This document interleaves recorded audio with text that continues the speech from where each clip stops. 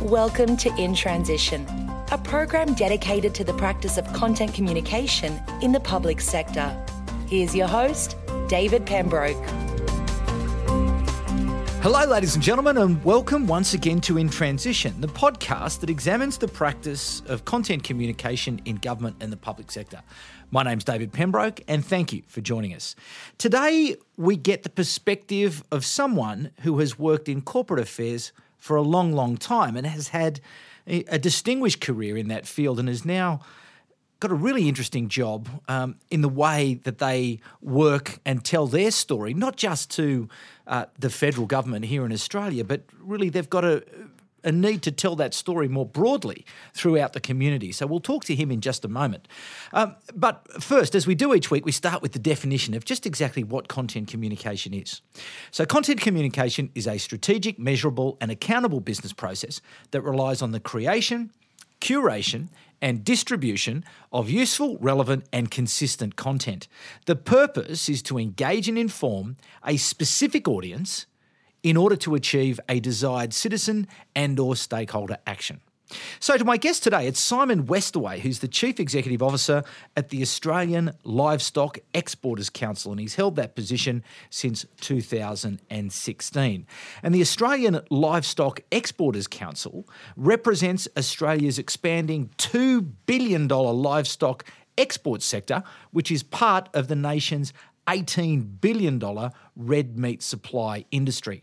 Now, his path to being Chief Executive of the Australian Livestock Exporters Council is through corporate affairs, and he has held a number of roles as a Vice President at BHP Billiton, the giant Australian mining company, at Tourism Australia, at Jetstar Airways, which is a part of the Qantas airline group here in Australia, and also with Medibank Private.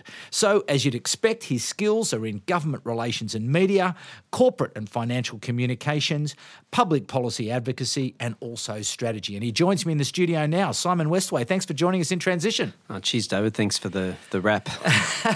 So, listen, Simon, let's go through that. How did you find your path into corporate affairs? What was your journey to those first jobs that you had? Yeah, it's a really good question. Grew up in the Hunter region, in obviously New South Wales. I live and reside in Melbourne, and I now hold a job in Canberra. So I'm very much a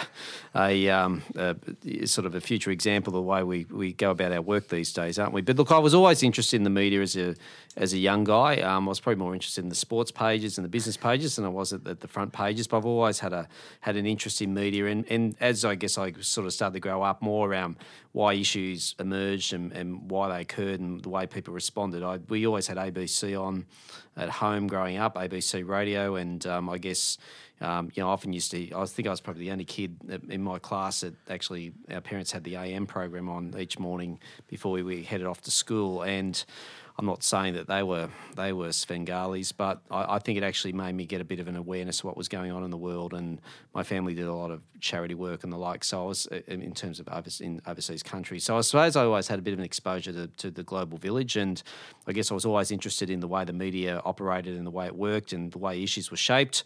And found myself a few times probably cursing the radio or the TV or the newspaper from what I read, and thought, well, you can either be an observer or a participant. And I guess I chose to become a participant. I actually am a trained journalist, and for a period I was a radio journalist out of the Hunter region. But I guess I'd like to manage and solve issues and get involved in issues, and I guess ultimately found myself after some time working for a number of politicians in the political sphere. I then moved into corporate roles, and I guess the journey's sort of gone from there. Okay, so it's interesting that you came via that journalism path to issues management and solving problems, because the media has changed so dramatically. So through your career, obviously you've been involved in all sorts of things. What are the biggest changes that you're seeing now in terms of the importance of being able to shape a story to earn the right to get people's attention? Yeah, it's a good question. I think, so look, obviously the mainstream media has changed significantly. I mean, the role of print has obviously declined. You argue the role of TV and radio in terms of just issues, in terms of debating issues and the way issues are discussed has probably changed a lot as well. Obviously, the rise in online, the role of social media, good, bad, and indifferent. I mean, all of the channels have changed significantly. In some ways, I think you could argue that the empire's fought back, where organisations, individuals, companies, entities have been able to better control and shape their message than they've ever had. You've got a complete suite of communications channels that you can utilise at your disposals. You can actually get your brand out there, and actually people could buy into your story and not necessarily go through the filter. So in a way, I think it's actually as big a change as much around the rise of social media and the decline of some of our traditional platforms in this part of the world and abroad. So that, I think, ethically, I'd have a bit of a think about that sometimes and wonder if that's necessarily is that the circle that we've really wanted to go in, and that's the way we've wanted to become. Probably the other couple of insights is there's a lot less specialist media than perhaps there was around back when I first started out. I was very fortunate. I don't have an aviation background, but I got involved in airlines. I worked for a regional airline called Impulse Airlines, and then had the chance to later on in life get involved with the Qantas Group through the Jetstar project. And so I spent, add some tourism time that I did, I spent probably 12, 13 years of my working life in corporate in the aviation and tourism sector. It's a wonderful, amazing sector, and obviously it's very interesting.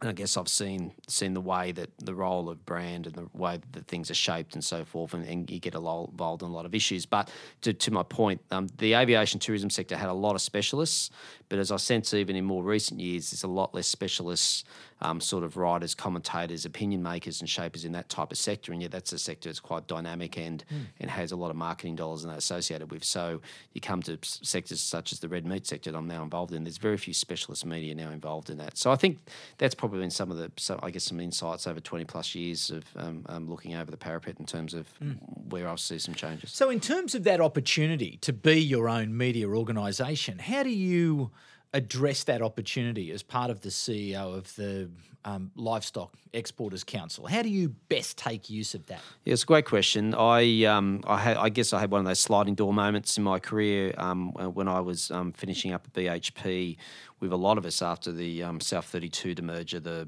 Billiton vehicle, if you like, or elements of the Billiton part of BHP were put into a new vehicle. And I guess I had an opportunity to think about where I'd take my career. And I've been very interested in industry bodies, which is why I've ended up where I've ended up. But I guess to your direct question, I think it's about an organisation, no matter big or small. It's around looking at how they present and how they are reflected in terms of the communications that they have and the presence they have. A lot of people look at an organisation these days mainly through their website or perhaps their social media channels, maybe the odd appearance by a CEO or an executive of something. Not every organisation advertises, obviously, so you need to think about the way that you're presenting and what it is that are the building blocks. In a way, I think it's a good, refreshing thing to every now and then an organisation have a good look at what they are and what they do, but how they actually say it is actually, and how they reflect is actually really important. In the case of my organisation,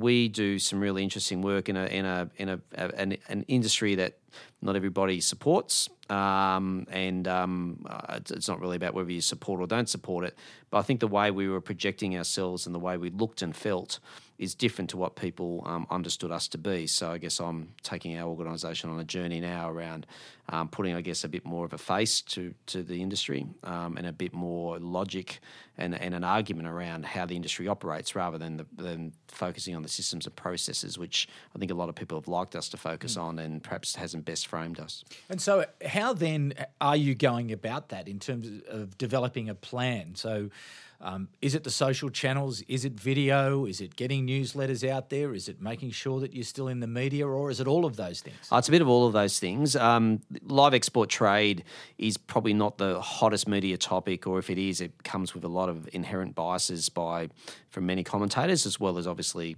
critics on both sides of the fence. So we probably take a more cautious approach to mainstream media engagement.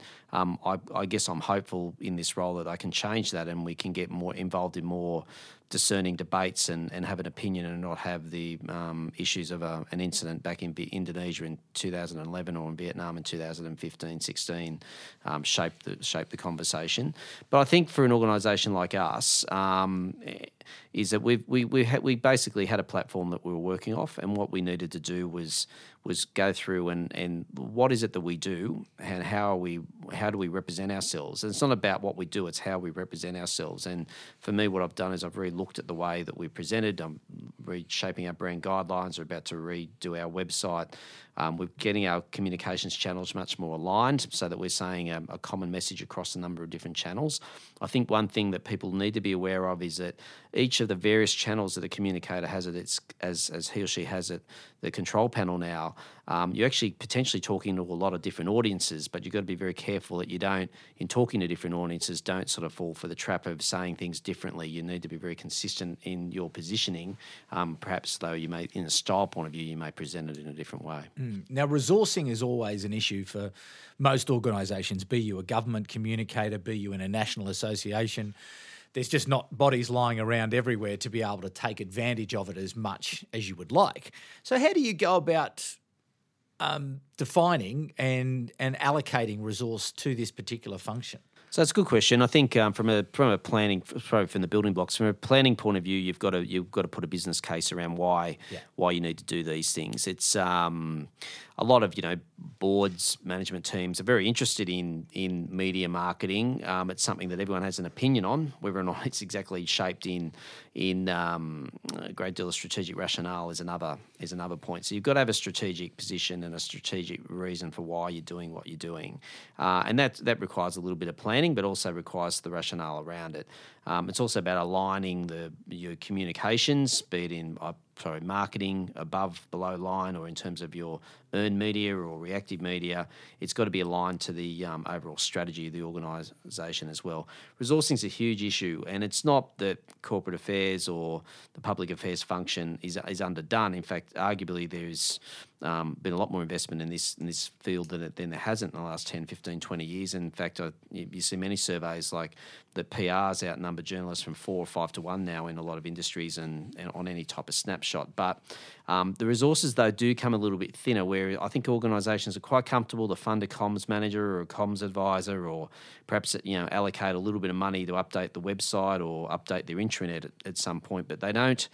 I don't think play a longer-term strategic sort of game around ongoing funding or an ongoing build of the brand or the entity that you're trying, or the framework that you're trying to put forward. And I think a lot of organisations I observe struggle a bit with that.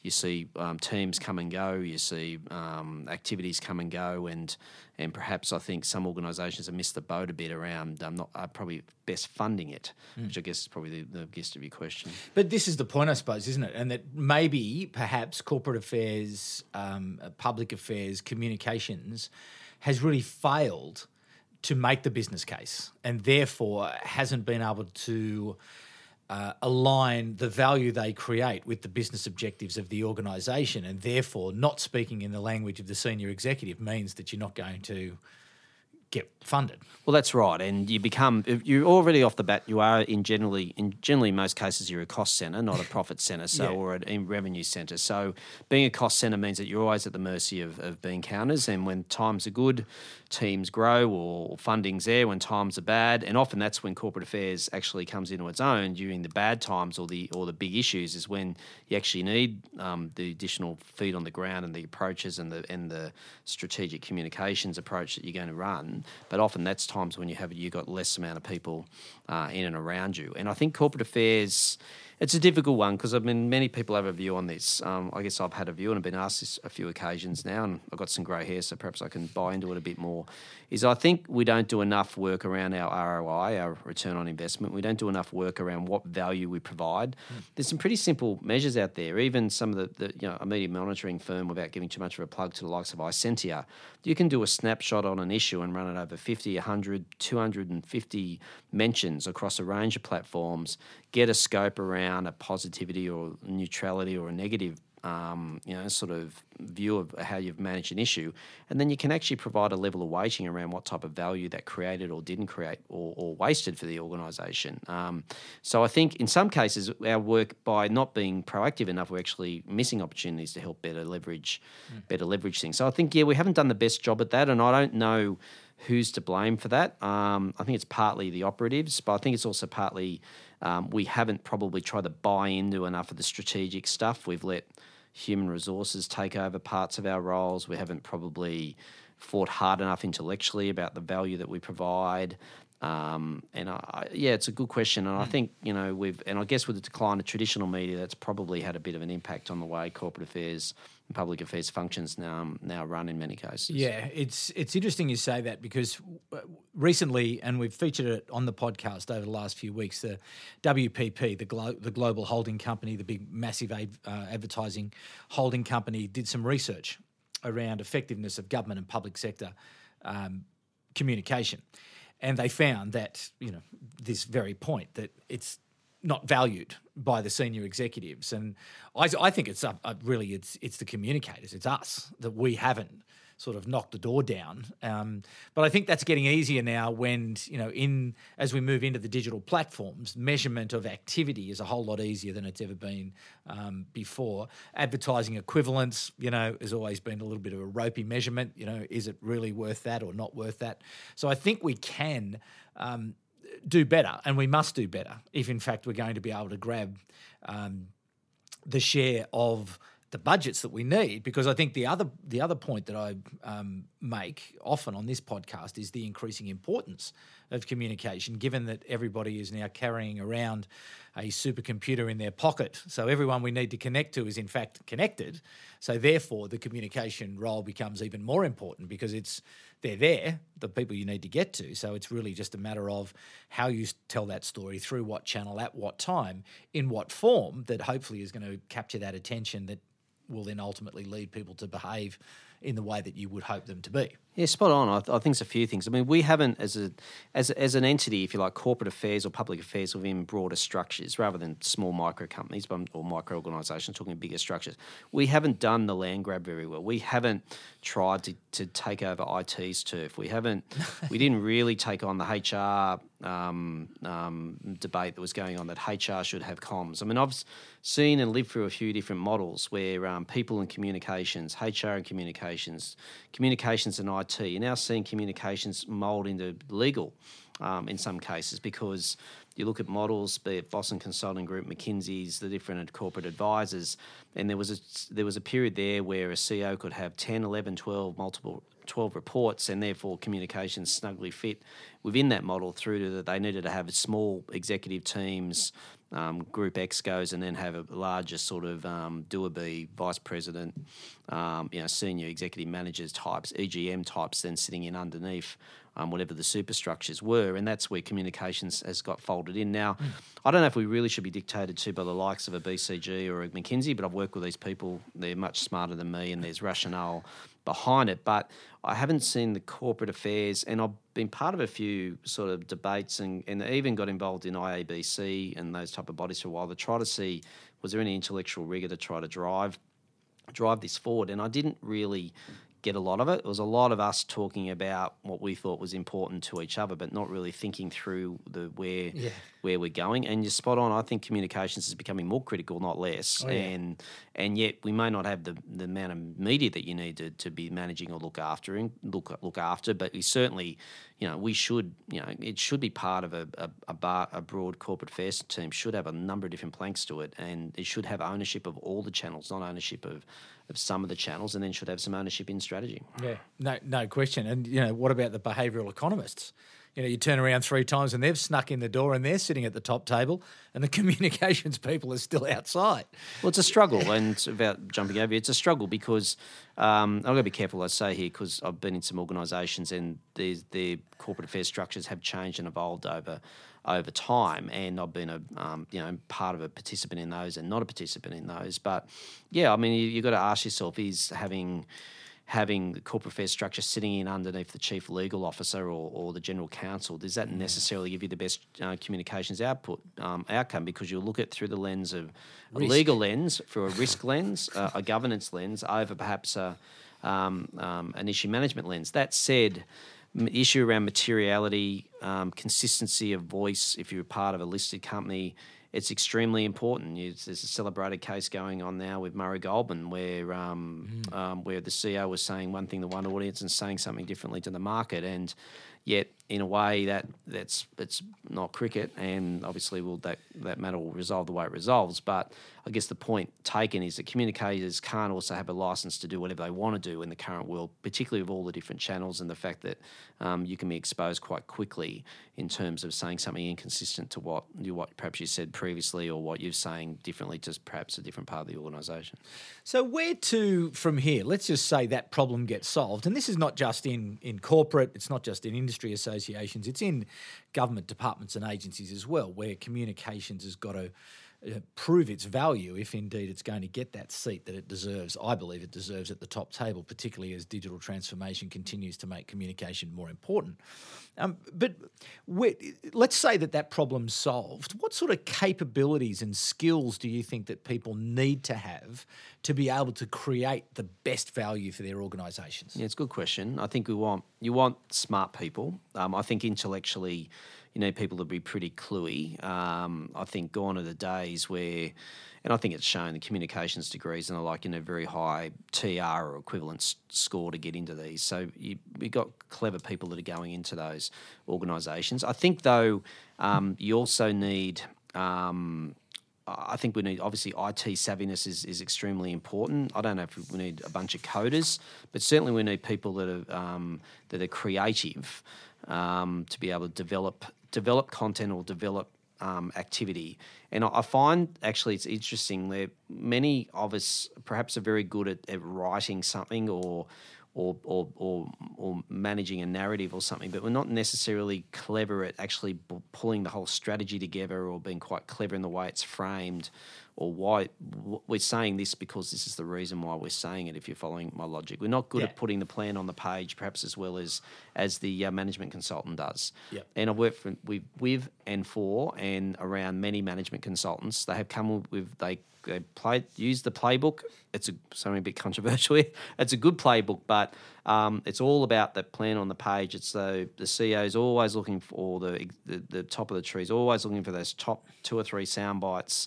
And we've got to keep forgetting that they've got to those roles, but they're not necessarily had communications as a key part of the reason that they're there. And all of a sudden, comms is now a huge part of what they're about, but they come at it very differently, perhaps from where we come at it, which can be a great marriage, but it also can be almost be a divorce if you don't get it right. So in terms of your views on influencing politicians and how you can use communication to do that, what's some of your advice around shaping a story and shaping a narrative in such a way that helps you to advance your cause? Sure, it's a good question. I think you've got to, probably different in the state and obviously in the local council municipalities compared to obviously say in Canberra with the 220 plus MPs up on the hill.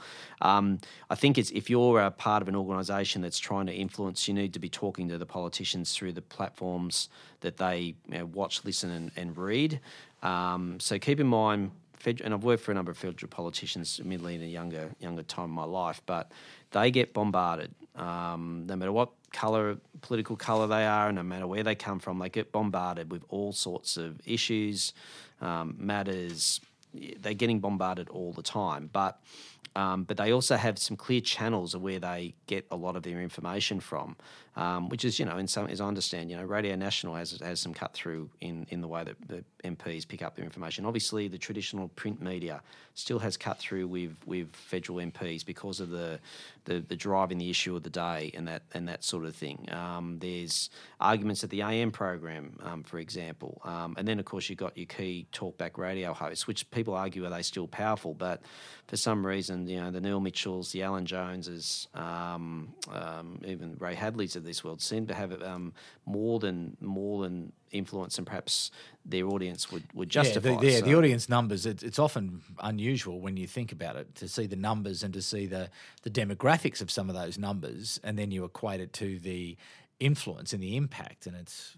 So on a narrative point of view, I think clearly, I mean, obviously national organisations have to think this way, small organisations don't, but clearly it's trying to talk into platforms and forums that MPs are buying into and dialing in and out. But, they've still got mobile phones like everybody else and obviously looking at a whole bunch of different things. I think the other thing is in the engagement with MPs is, I think a lot of people fall for the trap that MPs are either ignorant or they're not interested. In many ways, they just don't have the time. And so therefore you need...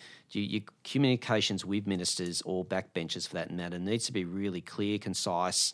The handout perhaps is a 1-pager, 2-pager, which is interesting to look at and is factual. In some ways, that is as powerful as the 15, 20 minutes that you may get with an MP talking through a particular issue. I was taught at a very young age the power of the 1-pager, physical as well as digital, is actually a very, very important one. And you raise a point there around visual communication. How important is visual communication for you to be able to achieve the objectives of the... I think visual is absolutely key. I'm a terrible drawer, artist. I try to think visually and I read visually, but I don't have that skill set. But I think visual is terribly powerful. The plan on the page, we used to joke at Jetstar, the good old slide 9, which showed how the Jetstar model worked. I mean, we kind of all had, it was a bit of an in-gag, but we used to often say in meetings with MPs, I'll show them slide 9. And we kind of all joked about it afterwards, but that's all they needed. It's all they needed because you got to, particularly when you've got time-poor situations and trying to get a message across, the power of the visual is critical. And I think, again, it probably comes back to us as communicators is, do we have, if you're a leader, who do you have in your team that can deliver you that visual? Who is it that's running your website? Is it the techo? Excuse the colloquialisms, that's fallen into the role, or is been playing with computers since he or she was 6, or is it the someone who is really thinking creatively around how that website works?